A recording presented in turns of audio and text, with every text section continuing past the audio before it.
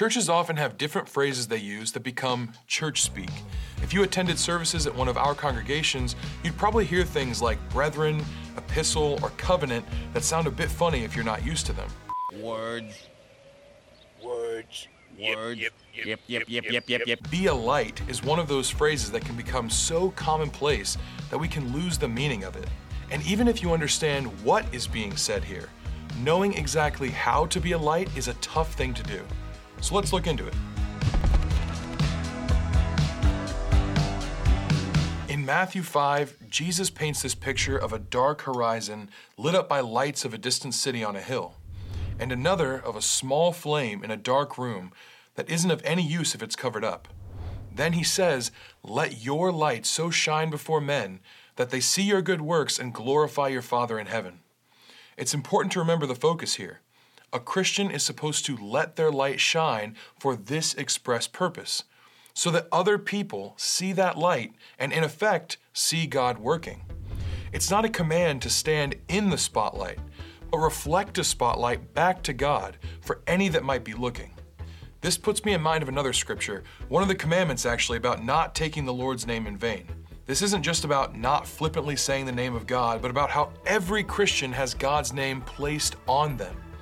Like wearing your company's logo outside of the workplace, you need to be careful with your actions because people not only see you, but they see you representing your company. 3 years at San Quentin, huh? You found out. Baskin-Robbins always finds out.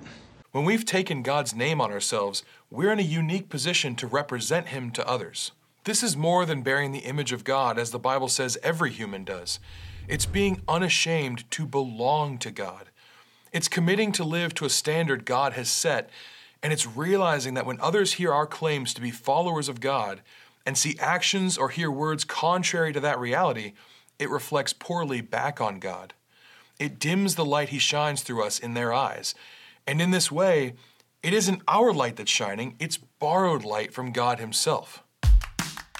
Ultimately, being a light is about responsibly living your life around others and interacting with them in a way that reflects God's love and power and awesomeness. One of the 10 commandments is do not use God's name in vain. Okay, now people think that means don't swear. But what it really means is do not claim divine motivation for self-serving behavior.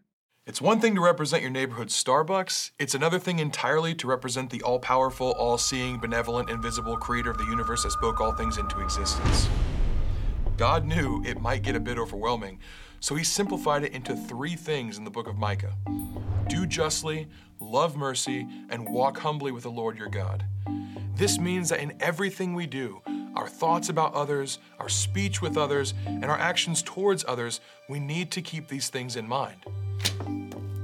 Do justly means we need to understand and not waver on doing right. God sets out standards for us to live by, and we can't water those down. Love mercy means we need to recognize that we don't always live by those standards. Not only are we imperfect people, but so is literally everyone else we come in contact with. It's not enough to love that God grants us mercy. We need to love others so much that we love mercy for them as well. Still without leaving the do justly part undone, of course. Walk humbly with God means always know your place under Him. Humility not only keeps us from becoming complacent, but it makes us so much more approachable by God and by others. A humble person recognizes that it's not us and God versus everyone else. He's God, we're human, sinful and in need of grace and love. We're not only on Team God, we're on Team humanity that desperately needs Him. So now that we've put it in the simplest terms possible, let's up the ante a little bit. Because this simple phrase, be a light, really isn't always a simple task. The people you'll interact with come from every different walk of life and have different attitudes and perspectives on the light of God you're trying to reflect.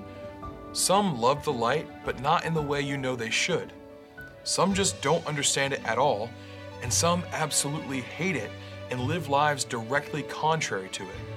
How you're a light to all of these people might be very different, and you might be surprised. In your effort to be a light to some, You might only end up being a light to others that you didn't expect.